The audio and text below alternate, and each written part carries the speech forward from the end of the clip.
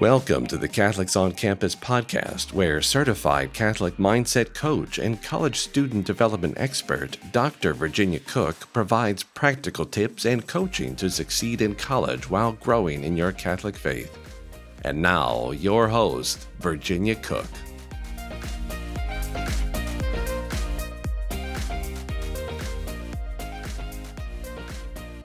I will never forget a conversation I had with a dad on move-in day. Let me set the scene. The all-women's residence hall was bursting at the seams with family members, students, carpets, matching comforter sets and curtains, lamps, artwork, occasional chairs, decorative wooden homemade headboards, and so much more. It was an explosion of personal style. There was vintage coastal chic, farmhouse prep, blush on white coziness, nautical, sporty, designer, you name it. There in the midst of all this mayhem stood this dad alone in his daughter's room. His wife and daughter had gone back to the car to get the last load of belongings. With a mix of anger and frustration, he told me how his daughter's room was too small to fit all the items she planned to bring to her room. Long story short, he wanted me to switch his daughter to a larger room. Dad wasn't happy when I told him I could not do that. I gently suggested that the room wasn't too small. Instead, perhaps, she had too much stuff. Some of the items that would not fit would need to go home with them after they got everything situated. He gave me a look like I told them so, just as another student started to ask me to help them down the hall. That story replayed itself throughout the day.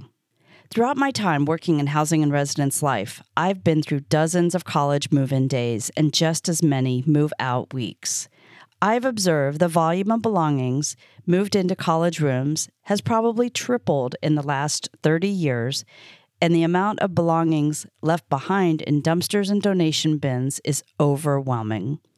Companies have grown their businesses marketing dorm room essentials, everything from closet and storage solutions, small appliances, many of which are not allowed by housing departments, bedding, pillows, mattress pads, etc.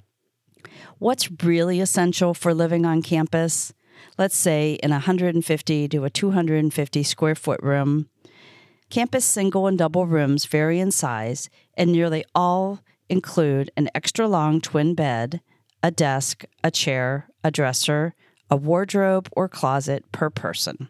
There's a window or two with blinds, a shared bathroom, and sometimes a shared common space in proximity to the bedrooms. That's it, my friends. The basics are provided, and the rest is up to you. The marketing and enticement to have more stuff can get to the best of us. And please know, I include myself when I talk about this topic. However, I'm not talking about hoarding behavior, although a 2019 study found that 2.5% of people living in developed countries could be described as hoarders. I am talking about our attachment to belongings that makes it difficult to discard or repurpose them and inclines us to accumulate more and more stuff.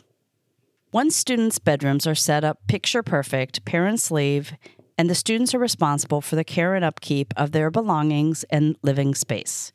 They're washing clothes, towels, and sheets, keeping their desk neat and organized, cleaning the bathrooms, and keeping clutter off the floor. Before long, the room is a mess and a source of roommate conflict or isolation for students who are too embarrassed by the clutter to invite someone into their room. Many researchers have documented the negative health effects of living in cluttered spaces. Here's just 3 examples. First, a 2019 study by UCLA's Center for Everyday Lives of Families found that women who perceive their homes to be cluttered tend to have unhealthy patterns of cortisol levels, and the amount of stress experienced was directly proportional to the amount of stuff accumulated. Second, a 2016 Cornell University study found that stress triggered by clutter may also trigger coping and avoidance strategies like eating junk food, oversleeping, or binge-watching Netflix. And third, a 2012 Florida State University study revealed a link between hoarding and obesity, noting that people with extremely cluttered homes are 77% more likely to be overweight. A while back, there was a bumper sticker that said, "Whoever dies with the most stuff wins." The race to accumulate stuff was real then and is real now. Did you know that the average American household has over 300,000 items? I'd venture to guess that the average residence hall room probably has about 2,000 items per person. I'm so grateful that some students are paying attention to the emerging trend of minimalism for living on campus. For Catholic college students seeking to grow in their spiritual life, I invite you to consider how minimalist mindset can help you to achieve this goal. I've been following Dawn Madsen, who's known to her fans as the Minimal Mom, for several years. Through her popular YouTube videos, books like Decluttering by Faith, and live workshops, she has helped countless people rethink their relationship with their belongings and evaluate their priorities. Her 2023 YouTube video called Radical Mindset Shifts to Declutter Your Whole House This Year has had nearly 1.5 million views in 5 months. It's one of the longer episodes she's had. It's about an hour and a half, but I highly recommend you watch it sometime. The section on what clutter does to our brain reviews the lingering effects of toxic clutter on our mental health, including people diagnosed with ADHD, OCD, and anxiety. I'd love to have her on my podcast one day to talk about how college students can live more simply. A 19th century Italian saint, Father John Bosco, tells us, quote, "Be brave and try to detach your heart from worldly things," unquote. It does take courage to be countercultural and to own less stuff. It takes fortitude to resist the enticements of marketing, social media influencers, and comparison with others. Some studies estimate that as much as 10% of our thoughts are comparisons of some type. With about 60,000 thoughts a day, that's about 250 comparison thoughts every hour. The average American student borrows over $30,000 to pursue a bachelor's degree. If you could reduce your college expenses by thousands of dollars, wouldn't you say, "Sign me up"? A 2022 study found the average amount spent on back-to-school supplies was about $1,600 per student. This number does not include what you might pay for renting a storage unit during the summer, another industry that's exploded in the U.S. over the last 40 years. Back-to-college marketing is part of a $25.1 billion industry that promises that you will be happier and more successful if you purchase all these things. Another Italian saint, Padre Pio, encourages us to, quote, "Love and practice simplicity and humility, and don't worry about the opinion of the world, because if the world had nothing to say against us, we would not be real servants of God," unquote. The Minimal Mom talks about the message sent to us by our stuff. For example, our fantasy self tells us, "I'll be happier if my room is decorated like my Pinterest mood board." When we have cluttered or unmanageable space, we hear, "I'm lazy," or "I'm unorganized." Our self that lives in scarcity says, "I might be able to use this one day," or "I can't part with that just yet." And lastly, she says, our stuff creates a silent to-do list that constantly runs in our head and distracts us from what's really important.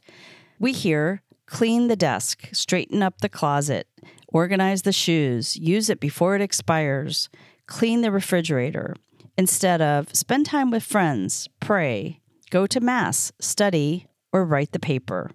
Who wants you to keep thinking the attachment thoughts? It's certainly not God. As St. Teresa of Calcutta reminds us, the more you have, the more you are occupied. The less you have, the more free you are. Free for what? Free to be the person God made you to be.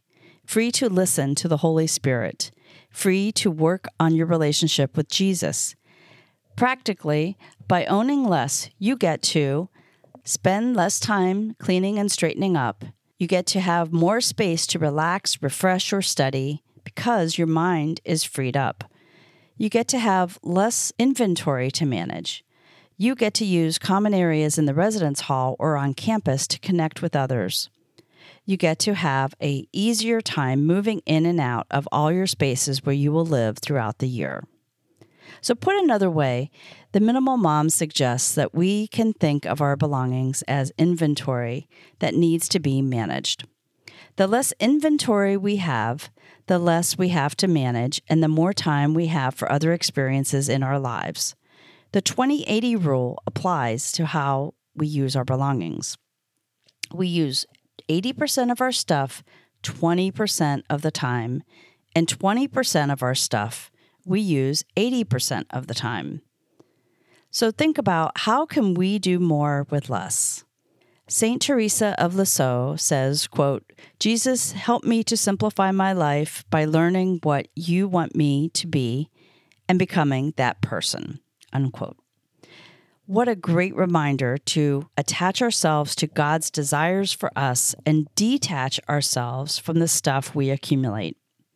In her 2013 book, Blessed by Less, Clearing Your Life of Clutter by Living Lightly, Catholic author Susan Vogt offers many practical suggestions for living more simply. Here's 5 suggestions from her book. 1. Eliminate clutter and excess possessions. 2. Make fewer purchases. 3.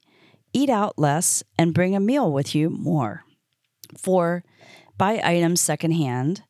5. Purchase fair trade products, that is, where the producers or businesses have met internationally agreed upon standards which have been independently certified. Great suggestions from Susan Vogt.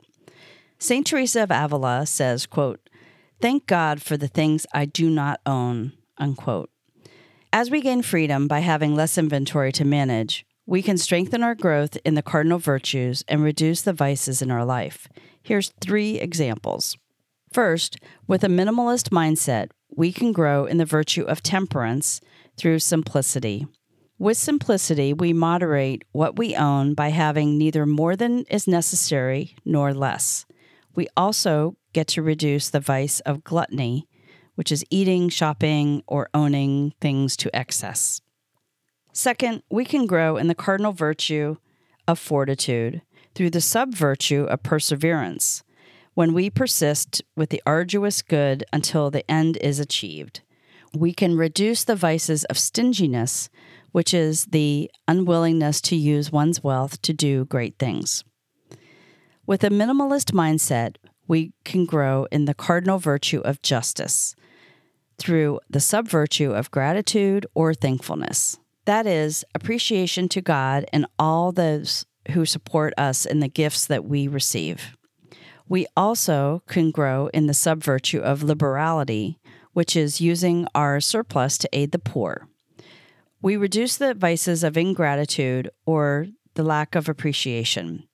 We can also reduce the vice of wastefulness, that is, a lack of sufficient desire to hold our money or the excessive use of something outside of what is necessary. During my podcast number 3, I reviewed the 4 characteristics of a virtue: consistency, ease, promptitude, and joy. That comes from Catechism of the Catholic Church, 1804. When you think about having fewer belongings in your life and increasing a virtue or decreasing a vice, you can ask yourself, which of these 4 aspects of virtue are holding you back? Is it consistency, ease, promptness, or joy? These are great topics to journal about. So think about what thoughts or emotions come up for you when you are considering moving to a more simplified life. St. Vincent de Paul says, "To attend to simplicity is to journey towards God." There are many fruits to living with less, such as improved health and well-being. Think about less anxiety, overwhelm, and more clarity of purpose. There's also the freedom to spend more time doing God's will, and more time to enhance your relationship with others, and reduce the use of vices that pull you away from God. Before I close, I want to raise awareness on the flip side of this coin. In preparing this podcast, I kept thinking about the students who come to campus without all the stuff. I think about the students who arrive with a duffel bag or 2 filled with all their worldly belongings. The student who goes up to their room and comes back down to the residence hall lobby to ask the staff where the bedding is. You know, the sheets, blankets, pillowcase, pillows. Only to learn for the first time that they were supposed to bring such items with them. We found out later they slept on a bare mattress for weeks because they didn't have the resources to get those items. I admire nonprofit organizations such as Ready to Succeed, who help low-income first-generation students and foster youth get the supplies they need so that they are ready to go to college. I've linked to the Ready to Succeed website in my show notes if you'd like to learn more about them or make a donation. If you know of other similar organizations, please let me know about them at my Instagram account at Knots Untied Coaching. I hope you are inspired to rethink your college packing list and consider what you are attached to. I want to encourage you to consider how you might live with less. When you pack for college, consider dialing back 10% or 20% of what you plan to take with you. Do you need to take all that with you? Listen for God's voice as you ponder this question. I look forward to hearing about your journey toward God through simplified living. Until next time, my friends, stay happy, healthy, and holy. If you are an ambitious college student who desires to leverage your God-given talents to live in beatitude and make a bold difference in the world, Dr. Virginia Cook can help you excel in your educational journey and grow in your Catholic identity. As founder of Knots Untied Coaching, Virginia offers mindset coaching from an authentically Catholic perspective and collegiate success and well-being strategies for happy, healthy, and holy living. Want to stay connected? Visit knotsuntied.com to learn how to join an amazing community of like-minded Catholic college students and their parents. You can also follow her on Instagram, LinkedIn, or Facebook. Check out the show notes for links and special offers.